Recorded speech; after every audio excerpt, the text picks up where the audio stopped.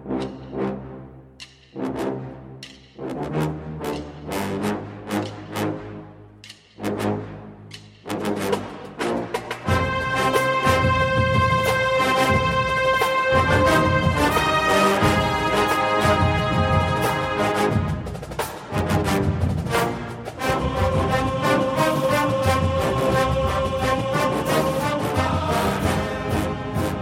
morning, Bucknutters.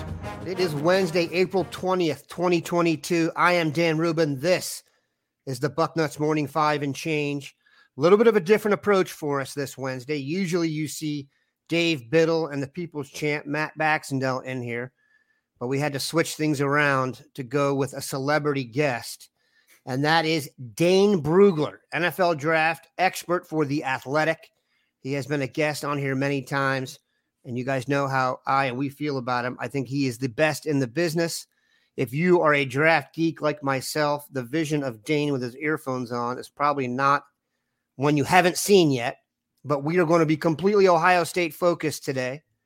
Dane, cannot thank you enough for stopping by. To say you're busy right now would be a gross understatement.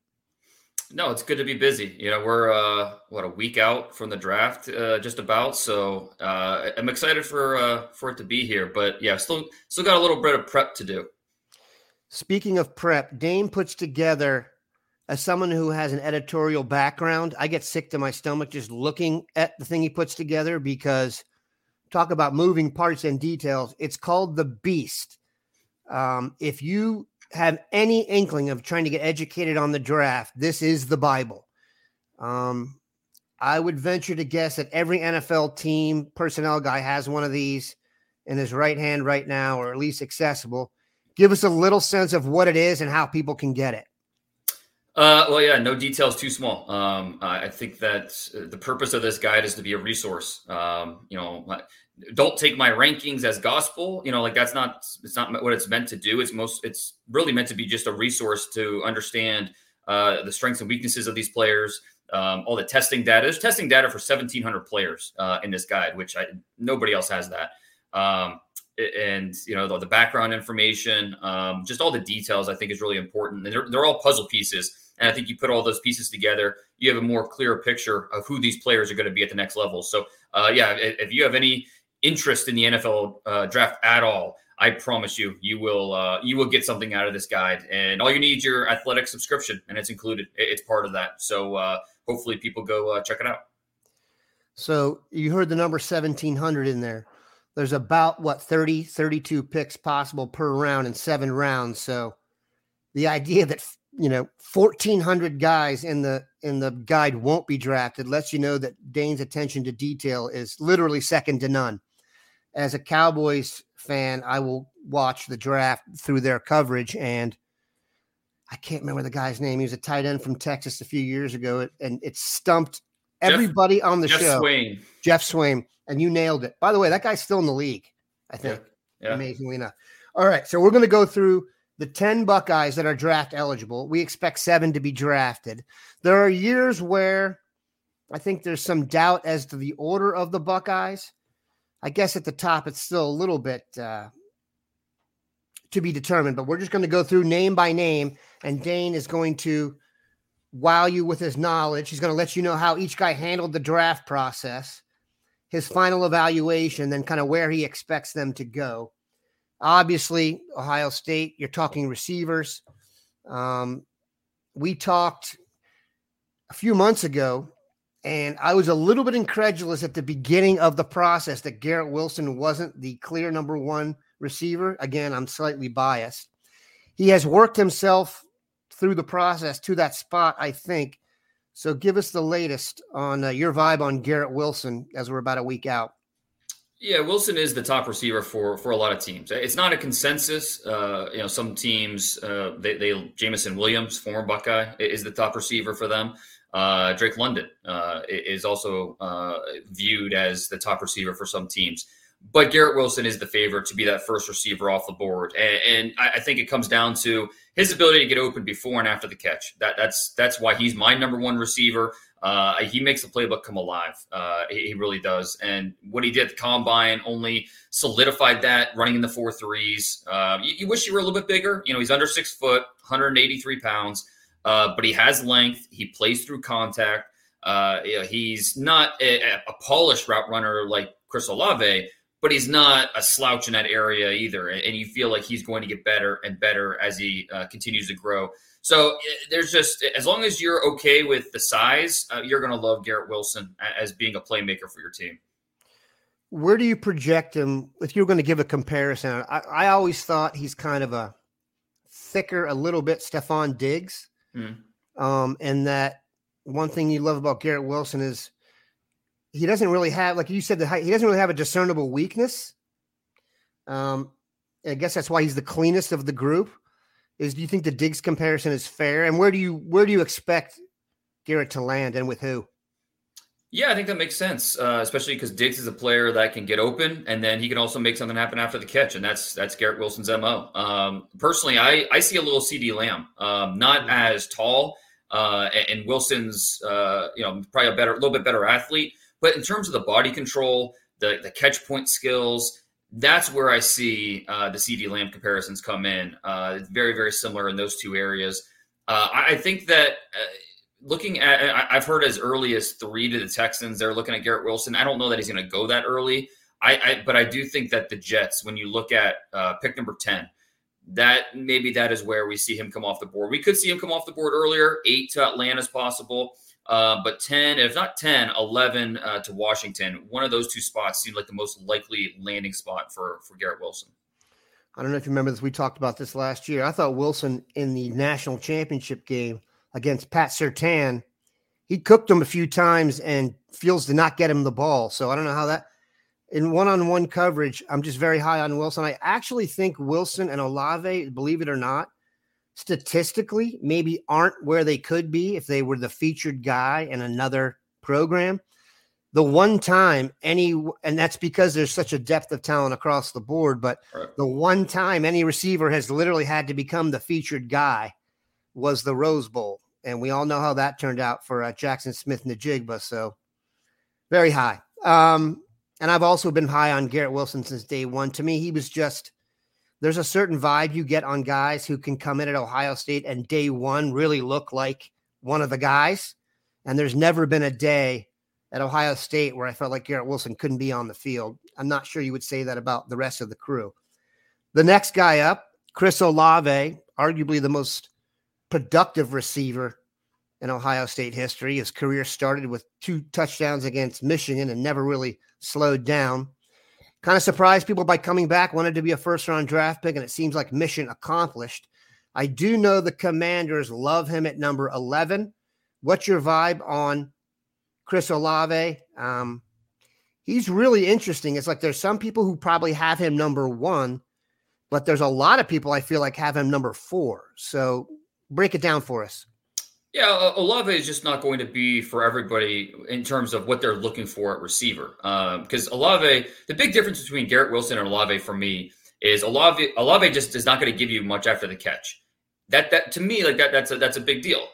He's not going to break tackles. Now he can get open. He can win deep. He has that type of speed. He has that type of route prowess. But after the catch is not where his strengths are. So, you're not going to use him as an underneath guy, catch and run opportunities. The lack of physicality is something that will show up from time to time with him. So those two things. So you're looking at a guy that's more of a possession threat, a guy that can win vertically. And, it just every team's looking for something a little bit different in their receivers. So Olave, he could go 11 to Washington. That's possible. That's probably the earliest we could see him off the board. We could also see him, as late as the 20s. Would not be surprised at all to see him, 22 to the Packers. If he gets to the 24, Cowboys would be interested. So Olave, there's plenty to like. I mean, he is a pro-ready receiver, and that's a big deal for a lot of teams. There's maybe less projection with Olave. Like, what you're getting. He's wrapped in clear wrapping paper. So what you have with Olave. And even though he does have some areas where you wish he were a little bit better, knowing what you have in terms of his routes, in terms of his speed, in terms of what he can do at the catch point, that's certainly a strong selling point and something that I know teams will be very, very interested to bring into their wide receiver room. Yeah, I don't think he'll get there, but if he goes in the 20s or such, to me, he's like the last piece of an offense for a team that's really ready to go that next step. He's a plug and play type. What do you make of this point? It was actually made by Jeff Kavanaugh, who does his own stuff now around Dallas and is a draft, I don't know what you'd call Jeff these days, draft guy. Yeah. But he made the point that he thinks receivers are almost like running backs. The plug and play aspect of Olave might be attractive because, yes, he's going to get paid first round money, but the really elite receivers now, I don't think guys want to pay them. So they're getting rid of these guys after 5 years anyway. If you get a plug and play first round guy, financially, he would be a decent investment for those 5 years. Do you think the plug and play aspect for Olave and even Wilson has really kind of amped their stock? Well, yeah, I mean, not only just those two players. I mean, we might have 6, 7, 8 receivers go first round because of that. And we've seen wide receiver is now the second most expensive position in the NFL. So it's, a lot of teams are going to look at it and say, okay, well, let's get younger, let's get cheaper. And part of it's that, but part of it's just it's a top heavy wide receiver class this year. So, that certainly, helps Olave, helps Garrett Wilson. Both these guys, I mean, but regardless, these are first round talents. So, both are going to go top 25. It's just a matter of, where exactly they fall. In Vegas, the real good bet would be who goes higher, Garrett Wilson or Jackson Smith and Jigba next year by number. Yeah, I mean, it's tough because obviously you just don't know. There's so much between now and then in terms of, who's going to be picking, what's he going to do this year for Ohio State? I don't know that he's going to be a top 10 guy. I don't think he's going to be viewed like that, but I think he's, going to be viewed as a potential first rounder, no doubt. He will go in the first round. That I am sure of. All right, next guy up. I actually thought when this guy got here, he would be picked higher. And that is Nicholas Petit-Frere out of the Tampa area. Was arguably he was number 1 offensive lineman in some rankings. What's your thoughts? Do you project him as a left tackle, as a right tackle? And where do you see him coming off the board? I think somewhere in the third round is probably the landing spot for Petit-Frere. 6'5", 315. I thought he would test a little bit better at the combine. He tested okay, but this is a guy that you would think the athleticism, the movement skills, that's what you hang your hat on. And so I thought he would have done a little bit better with the testing. And it's curious, his vertical was 6 inches better at the pro day than the combine. And so it's, try to reconcile those numbers is a little difficult. But bouncy Jim at the WAC.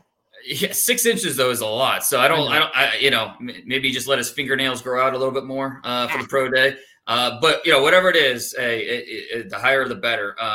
But there's still plenty of development left. He's a guy that he was 260 some pounds when he enrolled as a freshman. So he had a red shirt. And then the past 2 years, we saw him start at right tackle, then go to left tackle. And you see a guy with the frame that you want. He has the movement skills, but he does need to get stronger. I do have the core strength. There are concerns there. The anchor, there are concerns there. And then just his technique. So he's not ready for NFL reps. He's not ready to line up and go up against TJ Watt.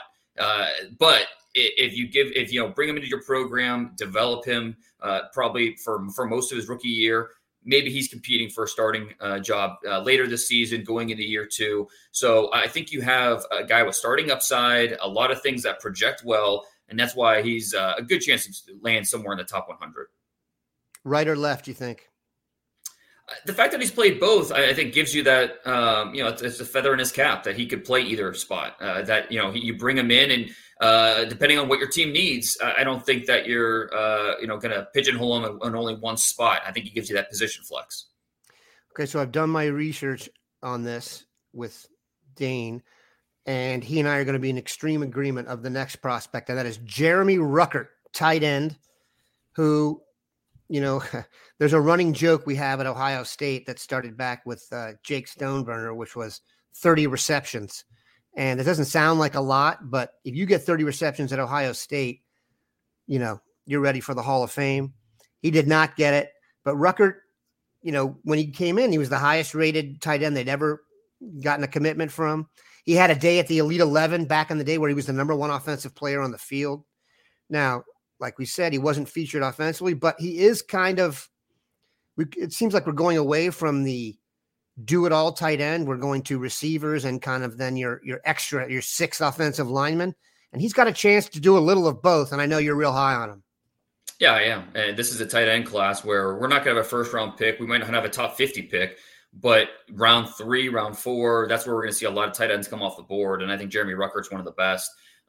He's going to be a better pro than what we saw in college. And it's not that people look at the production, 54 career catches, and kind of, roll their eyes and, they're not interested. But, I mean, it's just the way that offense is. And, the targets that the receivers get, the run game.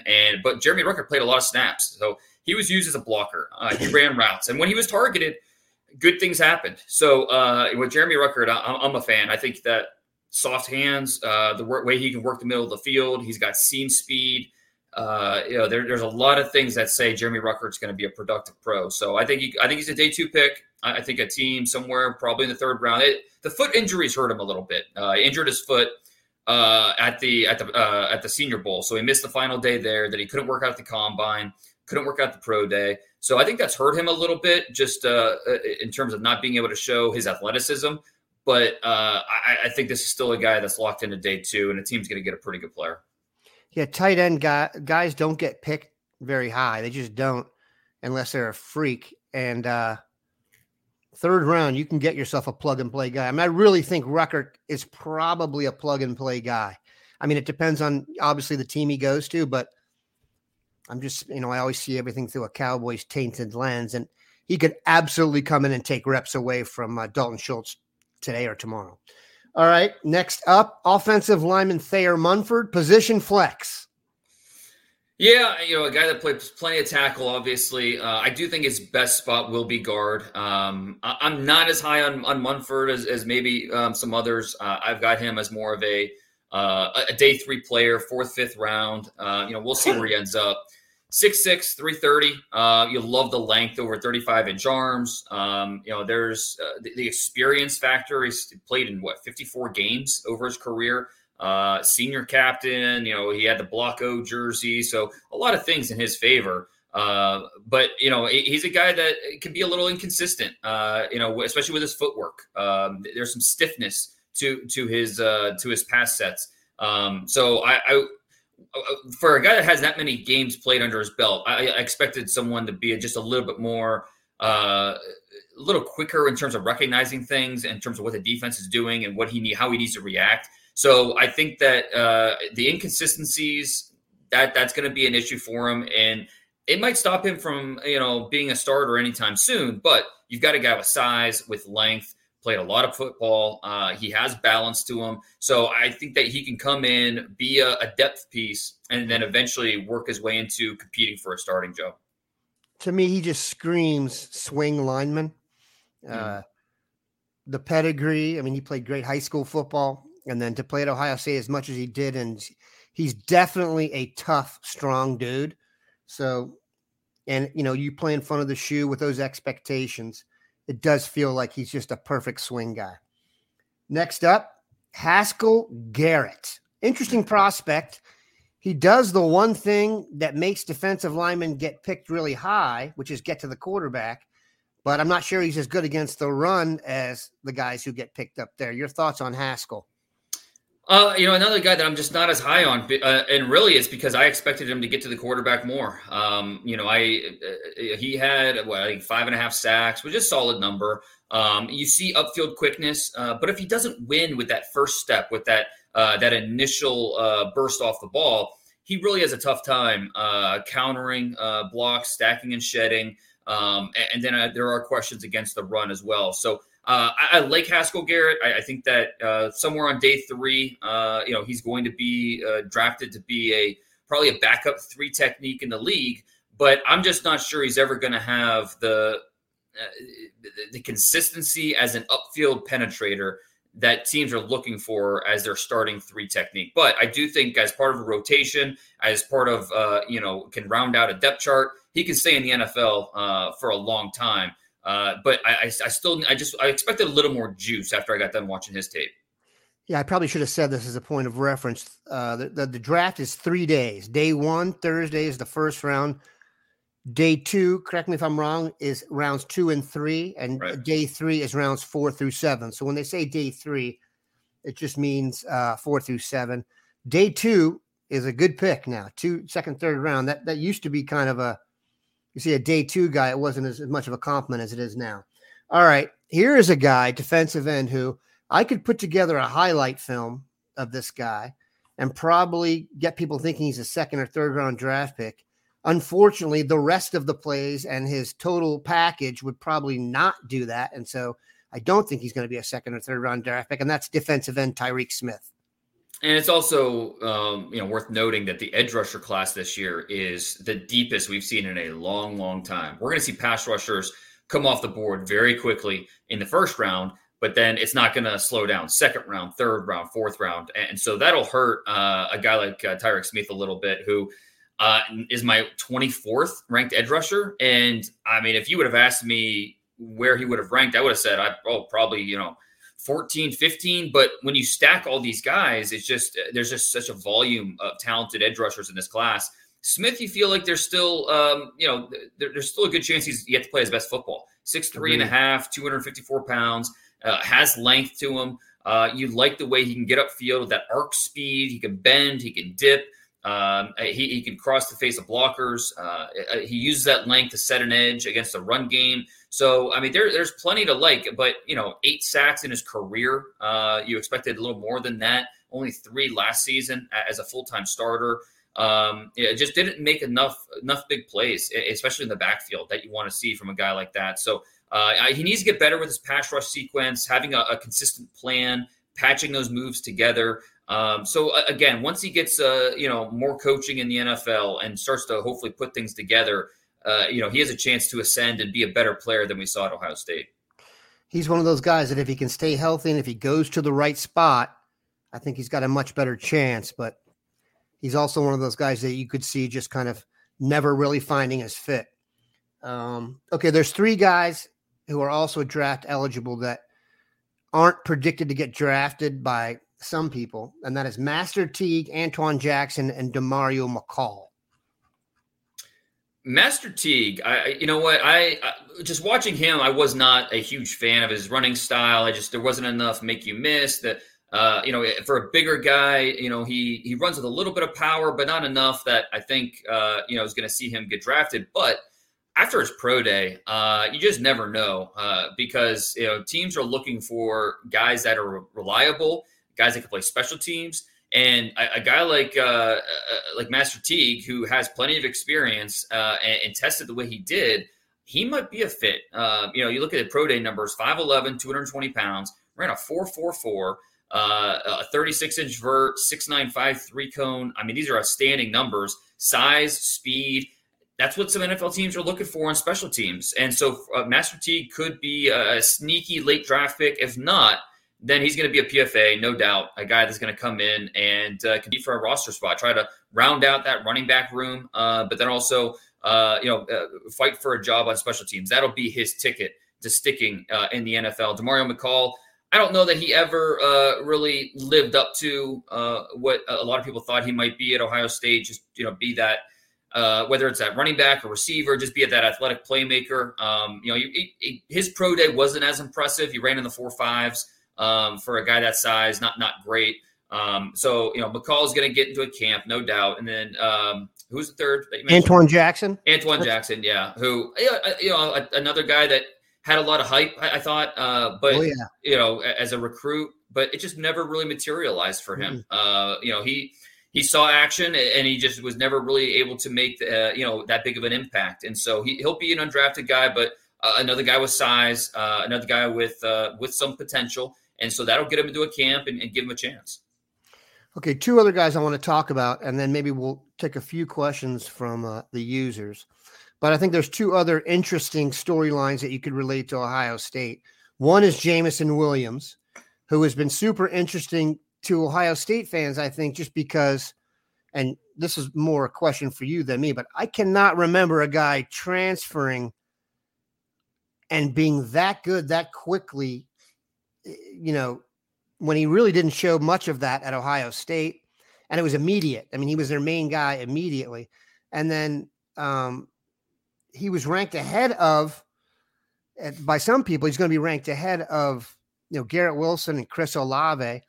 And he was going to be the fourth string guy. I know people can't get their minds around that. That's a fact.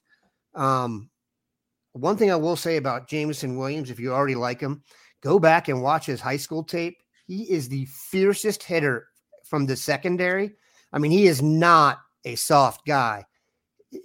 I almost thought they should have played him at safety. That's not a lie. When he was going to be the fourth string guy, I'm like, maybe we should move him to safety. That's how good he was. I mean, he is a tough guy. I wonder if someone would have been able to sit in a room with Ryan Day and Brian Hartline and have the same discussion and tell them the guy they had fourth string was the best one. Don't you think that's kind of have you ever seen anything kind of develop in this fashion? And what do you think of Jameson?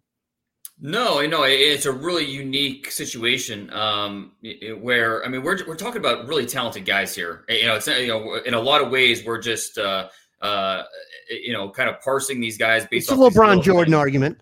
Yeah. I mean, it's something that you have a really talented room, and it's not as clear cut as anybody wants to make it. With Jameson Williams, he's always had the speed, and in that Alabama offense, he was really able to show it. He had Alabama's 11 longest plays last year. He was responsible for 10 of them. I mean, this guy has just ridiculous speed, and that speed, and it's not just speed. He's not just a track guy out there. You see it in his routes, catches the ball well. He's got length, a really competitive guy, like you said.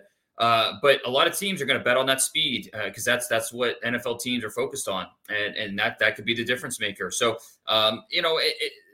for Ohio State, their job isn't to play the most NFL, exactly. The guys with the best NFL potential. Like that's not what they're thinking about. They're thinking about who's going to help us win football games. And, what are you going to do? Sit Chris Olave? Of course not. I mean, but the guys that were playing in front of Jameson Williams, were doing so because they were producing. And it's just one of those situations where it's an embarrassment of riches. And we've seen it other places where a guy's maybe blocked a little bit. I mean, Jermaine Johnson this past year, he was at Georgia last year, and the part of a rotation, and he was good when on the field, but he just couldn't get enough reps. He goes to Florida State. He's the ACC Player of the Year. It led the league in sacks and tackles for loss. He's going to be a top 15 pick now.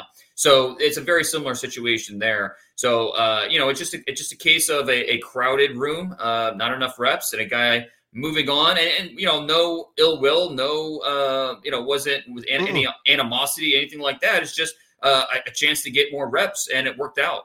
So I don't think that I don't think Ohio State fans are bitter about it by any means, because it's not like Ohio State was deficient at wide receiver this year in any way. So it's good to see Jameson Williams go have success, and it'll be interesting to see watch their careers moving forward. As I was sitting here, I remembered a certain quarterback transfer that had success after he left Ohio State. Yeah, it wasn't immediate. It took a little bit. That first That's revisionist history, by the way. Yeah. What's that?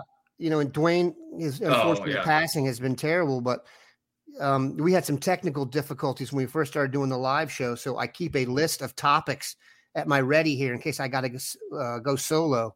And one of the things revisionist history wise is people thinking they should have just definitely picked Joe Burrow over Dwayne Haskins. Go look at their stats the year after. I think 1 through 50 touchdown passes, and I think Burrow threw 16. Yeah. So listen, I'm the biggest Joe Burrow fan there is, but the idea that was a faulty decision is revisionist history. Okay, last guy I want you to discuss, and maybe we'll take 1 or 2 questions here if we can keep it under 30 minutes, which we won't be able to, unfortunately. No questions. At Ohio State's Pro Day, Garrett Wilson was running routes. CJ Stroud was running routes. They were looking very good. However, the most calls we got from sources was about the individual throwing them the football, and that is CJ Stroud.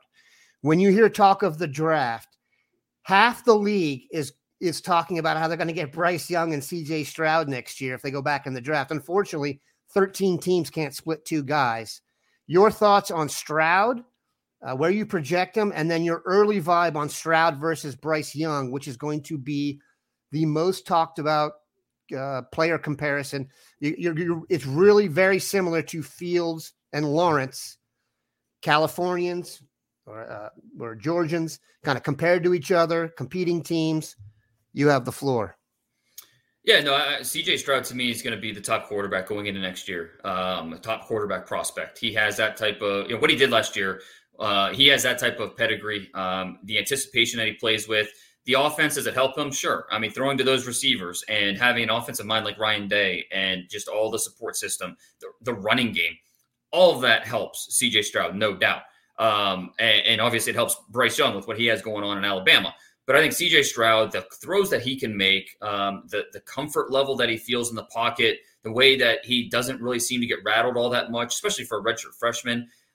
He going into next year, he is the top quarterback prospect in the nation. So it's going to be really fun to see his maturation after a full year under his belt, to see what he looks like. I can't wait to watch that Ohio State offense in the fall. No question.